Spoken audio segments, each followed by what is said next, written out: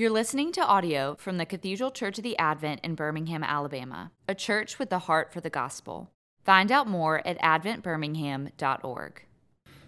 O Lord Jesus, the great shepherd of the sheep, we pray that you will draw our hearts and our minds to you this morning. In the name of the Father, the Son, and the Holy Spirit. Amen. The Lord is my shepherd, I shall not want. The Lord is my shepherd, therefore I lack nothing. The King of love my shepherd is, his goodness faileth never. These are words that for so many of us are like a friend. They're a companion of hope that has followed us from our childhood.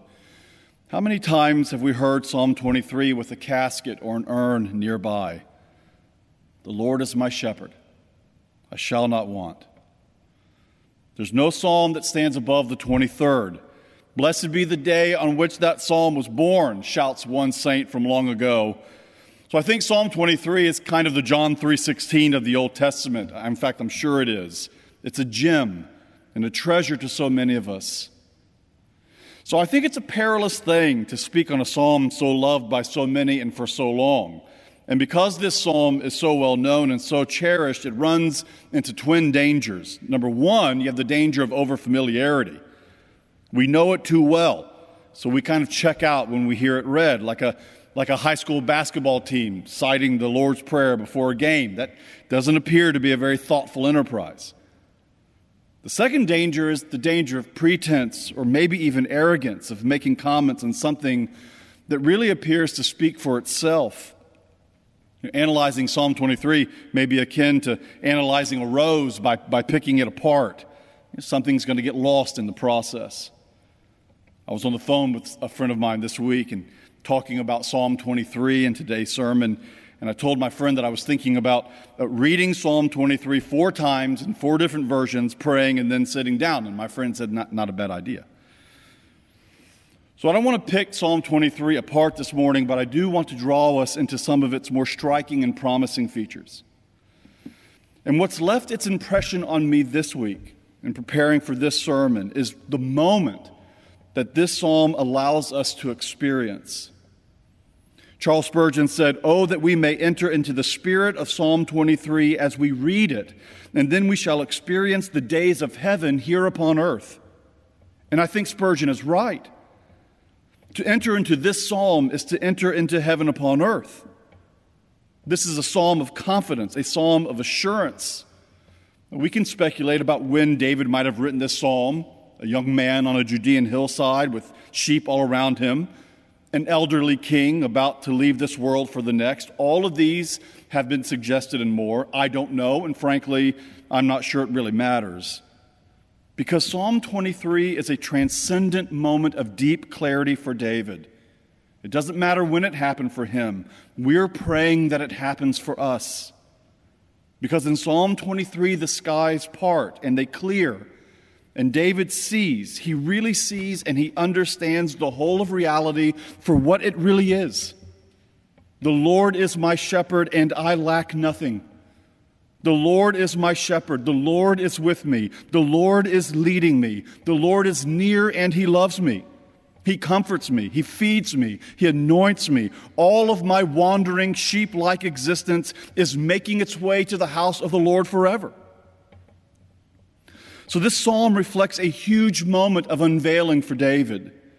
The noise and the clamor of the world recedes to a distant hum, and then David knows, he really knows that the Lord is his shepherd, his guide, and his king. There is not one thing that he lacks. David might want some other things. In fact, and we know this, David falls prey to his own lust, the lust of his own coveting, when he takes another man's wife to his own bed. That was a moment of great unclarity for Israel's king. He lost his way, disoriented to the basic claims of his own Psalm 23. The Lord is my shepherd. I lack nothing. A hot summer's night with Bathsheba is but a pale and pallid substitute for the beauty and the goodness of the Lord who is my shepherd. We need to remember that Psalm 23 is a transcendent moment, a moment of special clarity. It's not a moment that will take over all other moments of David's existence or ours, I'm very sorry to say. We won't always be living into or feeling deeply the force of Psalm 23 at all times and in all places. Just back in Psalm 22, the psalm that precedes this one, we hear King David say, my God, why have you forsaken me?"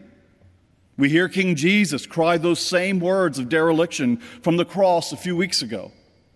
We'll follow King David to the bedchamber of his own sin and grief and repentance when he begs God to make his heart clean again.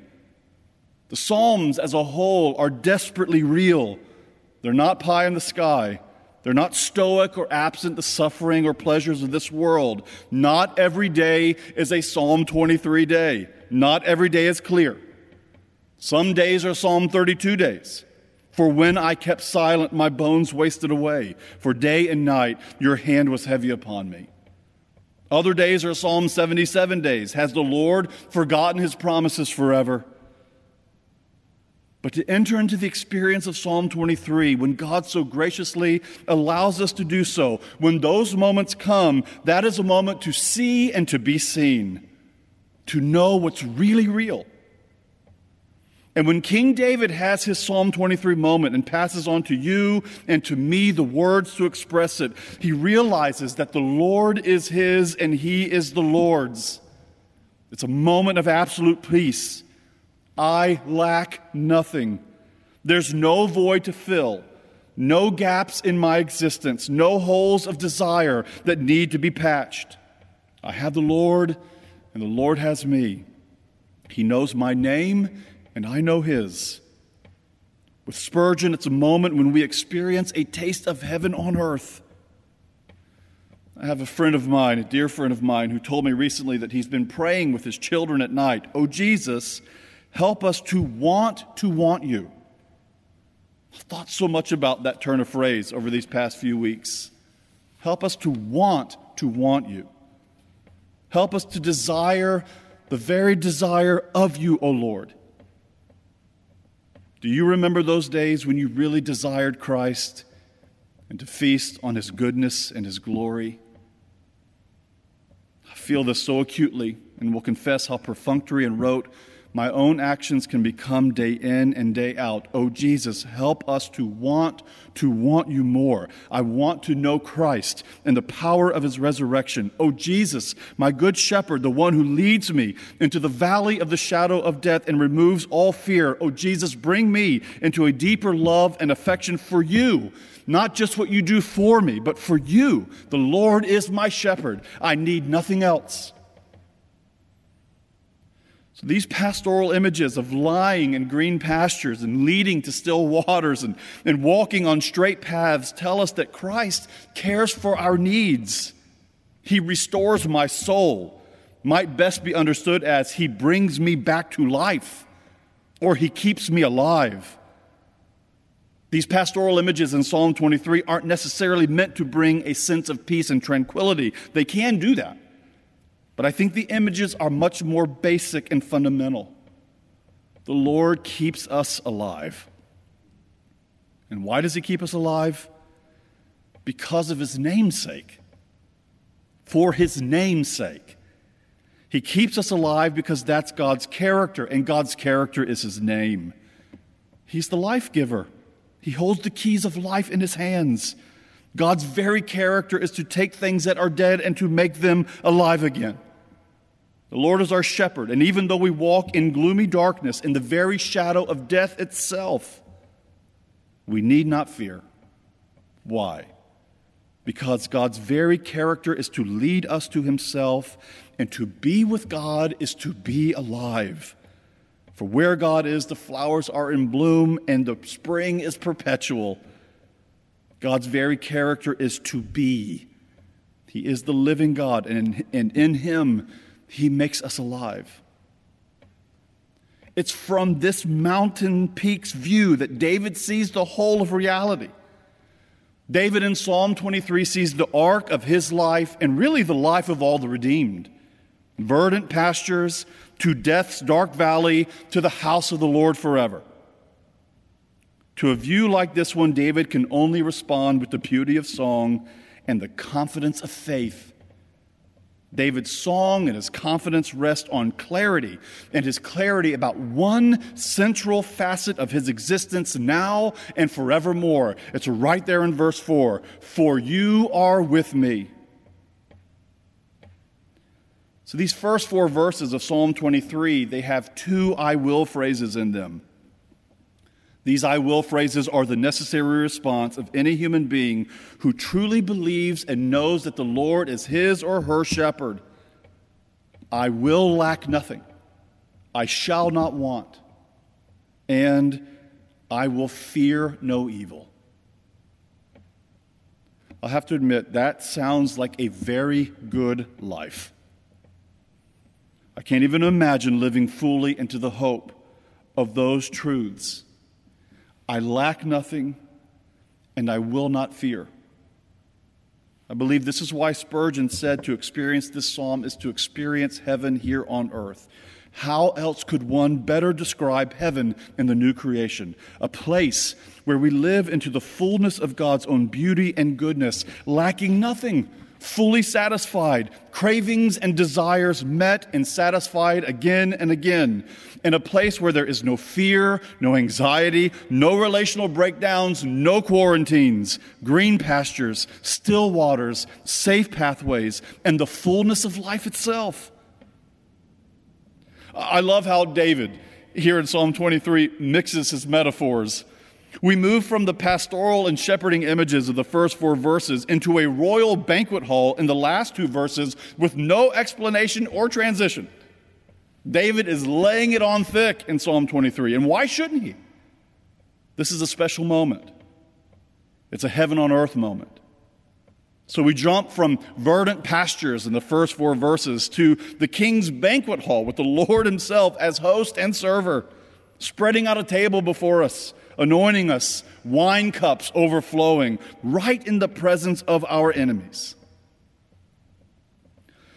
The image of eating a king's feast right in front of our enemies pulses on the page. It moves us. It's moved me this week. Our natural inclination, I think, is to identify enemies with people, and that's certainly understandable. But the word goes beyond people to everything and anything that keeps us from experiencing the full range of Psalm 23's promise. God in Jesus Christ pulls the chair back and offers you a seat, pours you a cup of wine, refreshes your body with oil right in front of our fear and our anxiety and our disordered passions and our selfish ambition, our addiction, our sin. Jesus, the great shepherd of the sheep, looks right into our eyes in the presence of our enemies, enemies that could damn us. And he offers us a seat at the table. And know you not, says love, who bore the blame. Know you not. I've kept listening to musical versions of Psalm 23 over and over this week. I think my poor kids are probably sick and tired of it. Alexa, one more time, please. One version of a song that I've been listening to this week has a chorus that repeats, "Surely goodness, surely mercy, right beside me all my days."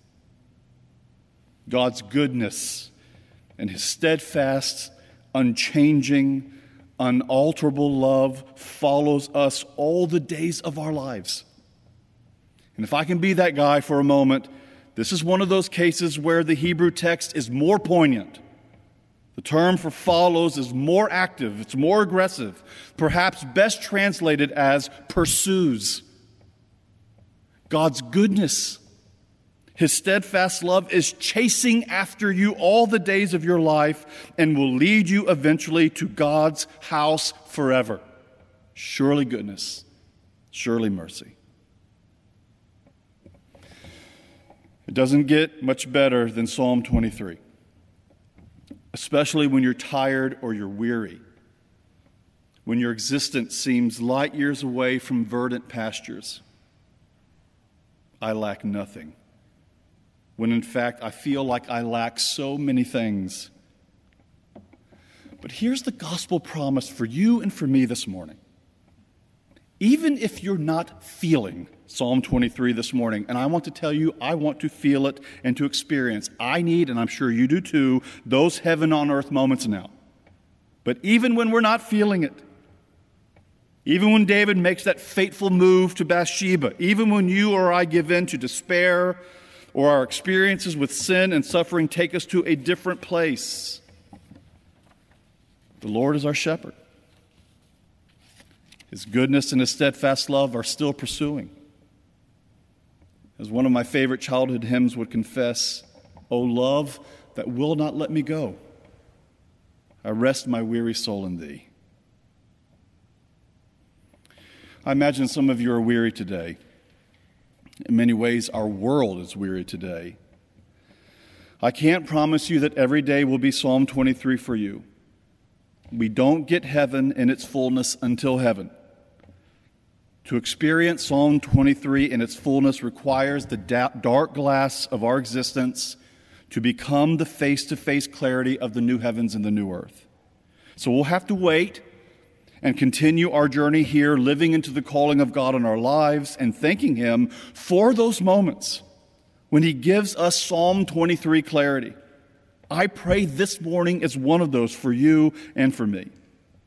Because the beautiful truths of Psalm 23 stand no matter where this psalm finds you this morning. The Lord is our shepherd. We lack nothing because in Christ God has given us Himself. His goodness and His love will pursue you, will chase you right into the Lord's house forever. Amen. You've been listening to audio from the Cathedral Church of the Advent. If you live in Birmingham or find yourself visiting, we hope you'll join us at one of our Sunday services. Find out more at adventbirmingham.org.